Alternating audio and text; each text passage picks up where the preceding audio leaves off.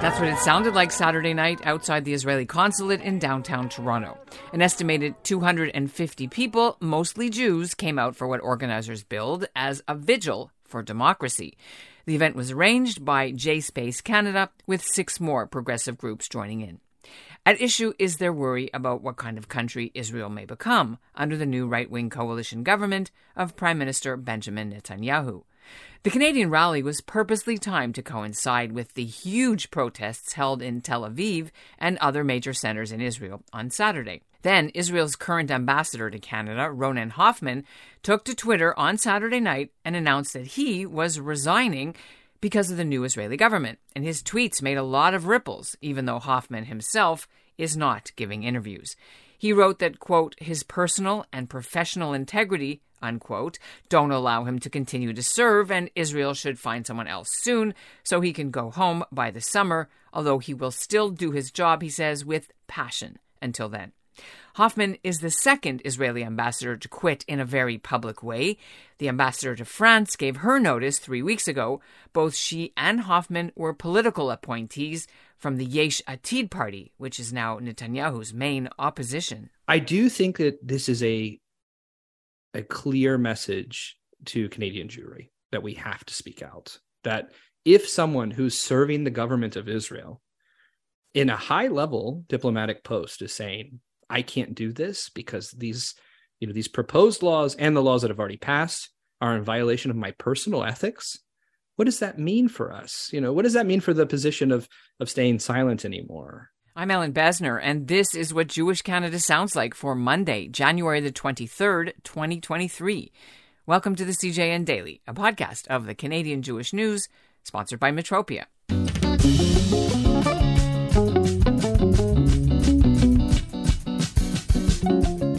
Ronen Hoffman was elected to Israel's Knesset for the new Yesh Atid party under leader Yair Lapid 10 years ago, and he served for 2 years with Benjamin Netanyahu's coalition government of the day. But as we know about Israeli politics, coalitions break up, and the Yesh Atid party has changed sides, and the country's gone through 5 elections in recent years alone. Hoffman got the nod for Canada's ambassadorship in 2021 during the brief time when Yesh Atid was in power in a coalition agreement with Naftali Bennett's party. The Canadian Post usually goes to career diplomats from inside Israel's Ministry of Foreign Affairs who aren't tied to any party. But with Netanyahu making his comeback just a few weeks ago, observers say the new regime wants to put their own people in. So was Hoffman's announcement made to wound Netanyahu? Or maybe he did a Lisa LaFlamme and took control of the narrative before he got canned. And what does this all mean for Canada-Israel relations? Well, we'll hear from J-Space Canada a little later in the show. But first, I'm joined from Tel Aviv by Vivian Berkovich. She's Canada's former ambassador to Israel, and she knows a thing or two about what Ronen Hoffman went through because she was appointed by Conservative Prime Minister Stephen Harper in 2014, and then a year and a half later, after Justin Trudeau and the Liberals took over, she was fired. Now she's a columnist who also runs her own news platform, State of Tel Aviv, and she joins me now. When you saw this, how surprised were you? You wrote to me, wow. Well, yeah, I had just woken up and I hadn't had coffee yet. But yeah, wow. I mean, look, when somebody in that sort of position resigns, it's always kind of sets you back on your heels a bit. Having said that, he's just getting ahead of the guillotine, so to speak. There is a lot of bloodletting going on at the moment with respect to political appointees within the public service and key institutions in Israel. The new government is coming down swiftly and hard and letting people go. Ronen Hoffman, I think, just got ahead of the curve, knew what was coming, and probably wanted to control his own exit. Yet he came to this post full of priorities to link with the Indigenous community in Canada, to do much more joint research and development, to fight terrorism. He was very optimistic about coming here and doing good job here. And all of a sudden, even days after the New Year post that he made a video saying, I'm looking forward to being here for Israel's 75th anniversary. So how quickly does this decision come when just a few days after the Netanyahu government was sworn in, he was saying, I'm here for a long time? I'm sure that everything he said, he meant. I wouldn't doubt his genuineness for a moment, in terms of his continued commitment to the job. But, I experienced this as well. When one is a political appointee and a new government comes in, one never really knows how the new government is going to behave. But the timing was very interesting. Why do it on the same night? Why do it that way at all? Why tweet about it? There's so much going on here that is so dramatic, that whatever, with all due respect to Ambassador Hoffman, whatever motivated him to or not, it's not making huge waves here. It just won't.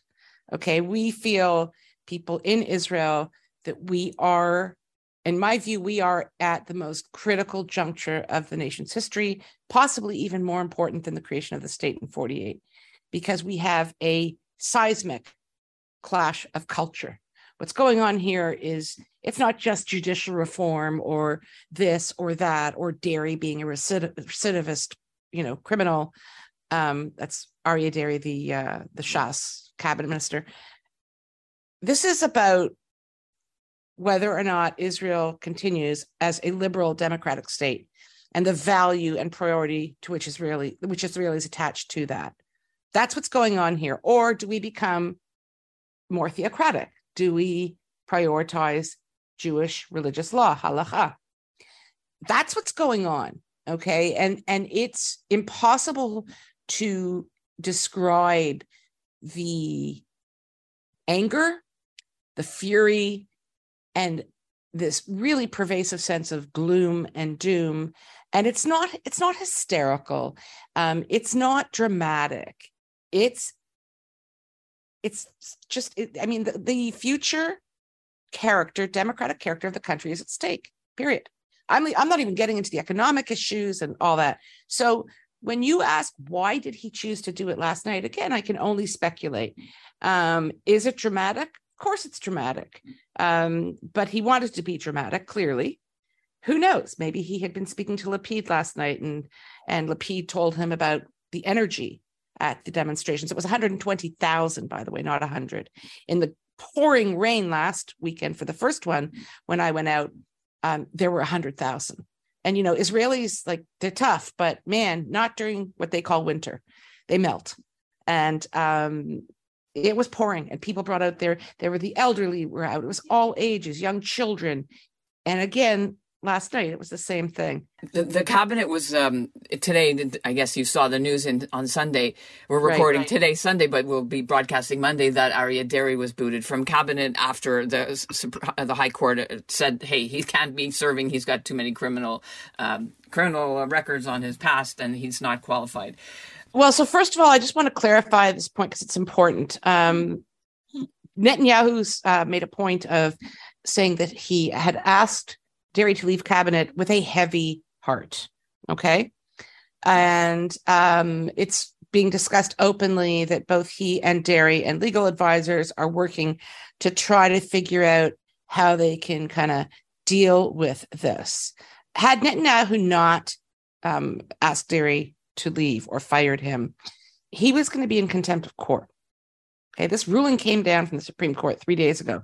He took his sweet time in dismissing Deri, given the severity of the situation. And the Supreme Court came to the conclusion that Deri was not suitable to serve as a cabinet minister, never mind with 2 huge portfolios, because, for 2 reasons. One is it was just patently unreasonable that a recidivist criminal who has been convicted of crimes, breach of trust and financial crimes. We should just clarify, for our listeners. Yeah, basically corruption-related, things.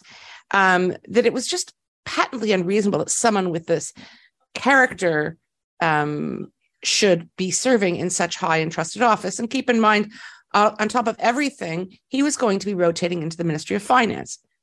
This is a serial tax evader. That's number one. Number two. Actually, I'm going to give you 3. Number 2 is, and these were 3 of the more right-wing judges, on the court, and they said,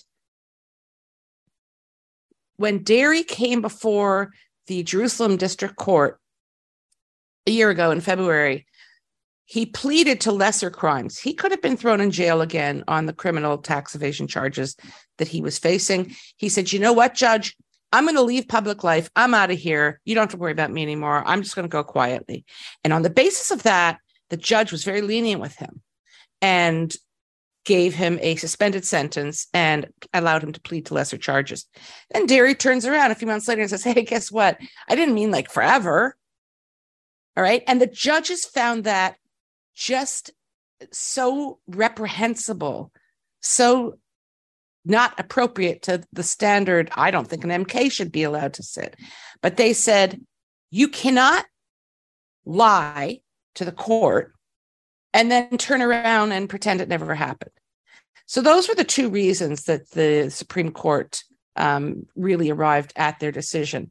I think it's also important to note that, this government keeps trying to, they play it one way or another way. So one minute they're saying, it's because the court's all a bunch of left-wingers, right? They're all left-wing. It's an activist court. All they want to do is undermine the legislature. Well, actually, that's not true. I mean, the Ministry of Justice and judicial appointments have been controlled by right-wingers for the last number of years. It was Gideon Saar and Axel Kudnik and Ayelet Shaked. And the bench is pretty evenly split now between liberals and right-wingers. There was a poll that came out today that 63% of Israelis believe that Derry is unfit for high office. They agree with the Supreme Court. As much as, Bibi and his coalition partners want to spin this as some kind of left-wing cabal, I mean, Yair Lapid is not a leftist. I am not a leftist. Bogi Ya'alon, a former Likudnik, former IDF chief of staff, Minister of Defense, is not a leftist. Gideon Saar is not a leftist. This is a cross-partisan clump of people, huge cohort of the population that is deeply, deeply concerned. By the way, despite Berkovich's intense opposition to pretty much everything Itamar Ben-Gvir stands for, she does support his push to allow Jews to pray publicly at the Temple Mount in Jerusalem, which is also the site of the Al-Aqsa Mosque. It's been a flashpoint since Israel captured it in 1967. Jews can visit the area in a very limited way, but Arab leaders and the UN consider anything more as a provocation, and Jews get accused of storming the site, and that often sparks riots and violence. I want to bring in Joe Roberts now. He's the new chair of J-Space Canada, the progressive Jewish group that organized Saturday's Vigil for Democracy rally. So, Joe, your vigil for democracy came on the same day as the protests in Israel, but it also coincided with the launch on social media of Ambassador Ronen Hoffman's announcement that he wants to be recalled. What do you make of it? I think there's always this question with the ambassadors serve at the pleasure of the government, are politically appointed. Dr. Hoffman was appointed by the previous prime minister. Very different political outlook. Obviously, this is now saying on the publicly and on the floor of the Knesset, maybe that this government is trying to lead the country towards civil war. So maybe not in a total agreement with the government. I think that's got to be pretty understood. And so I think it is a very critical and very serious change. And I think it'll be really interesting to see how both the institutional Jewish community in Canada and our government responds to this, because I think it's got to be sending some shockwaves, through Ottawa as well. You said you heard about it earlier until the tweet came out Saturday night. What did you hear? How did you hear about this? Well, it pays to be hyper looped in on Twitter. You hear rumors floating around earlier in the day that this may be coming. And then, I didn't actually expect to see it directly come from him, but I was glad to. I think the message was responsible, but it was clear, right? This is a problem and this is a concern. And, that he didn't feel that he could align with it any longer. And this is not just, Dr. Hoffman. We've seen the Israeli ambassador to France also resign, much more vocal about the reasons for that. We've also seen, actual Israeli artists and performers we've heard from who've said, I'm turning down payment from organizations and things who will refuse to speak out. So I think this is a change that's happening where a lot of folks are just saying, like, I can't simply do my day-to-day job and ignore what's happening on the ground in the state of Israel.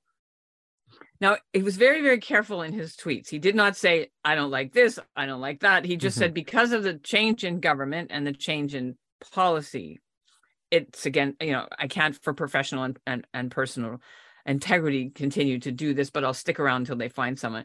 Normally, when an ambassadorship changes, they don't go public on this. It's kept quiet.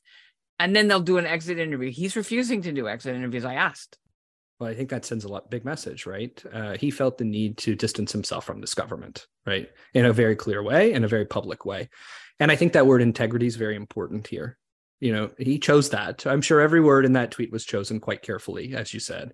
And the word integrity is meaningful, right? He's saying what they're doing goes against what gives someone integrity. What they're proposing goes against the idea of Israeli integrity in the global sphere. So that is a very important word. And I think we have to think about that in our context. What does integrity look like for us as Canadian Jews in the language that we use right in this moment around Israel? What does integrity look like in our actions around Israel? I think we have to find our voice. I often quote Plutarch. He said, that courage is the midway point between recklessness and cowardice. And I think we have to be really careful about that. But I think we need to find that courage right now and say, this is the time.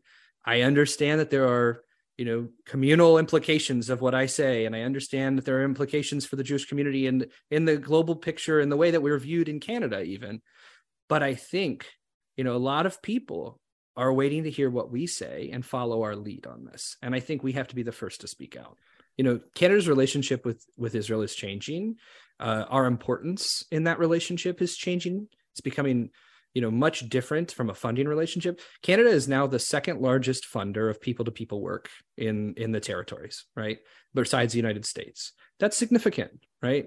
And so I think that relationship is recognized. We're hearing from on the security side that Israel's very visible in the West Bank and in this work. And so we know that this relationship has a much more complex nature than it did even a decade ago. You said Israel's very visible. Excuse me. Canada. Canada is very visible. Yeah. The Canadian vehicles are visible traveling and doing this work. So it is very, I think this relationship is becoming much more complex between Canada and Israel. And it's becoming a much more important relationship. Also thinking about, we are one of the largest Jewish populations outside of Israel and the United States in the world. And that's what Jewish Canada sounds like for this episode of the CJN Daily, sponsored by Metropia. Integrity, community, quality, and customer care. Today's listener shout-out goes to Gilbert Wainstock, who writes that, quote, after 1967, when Israel obtained almost all of Israel as a Jewish state, unfortunately, he says, Israeli politicians have, little by little, given away parts of Israel and received nothing in return. Plus, he says they allow the Arabs to take over large chunks of Israel. Now, he says, there are finally some politicians who might want to do something about it, unquote. We'll be back tomorrow with episode 6 of Some Honorable Mention, where Ron Sillag will join me as we pay tribute to some high-profile Jewish community leaders who have passed away recently, including Rabbi Baskin, Albert Reichman, Doreen Brownstone, and Maximilian Pollock. Thanks for listening. We'll talk then.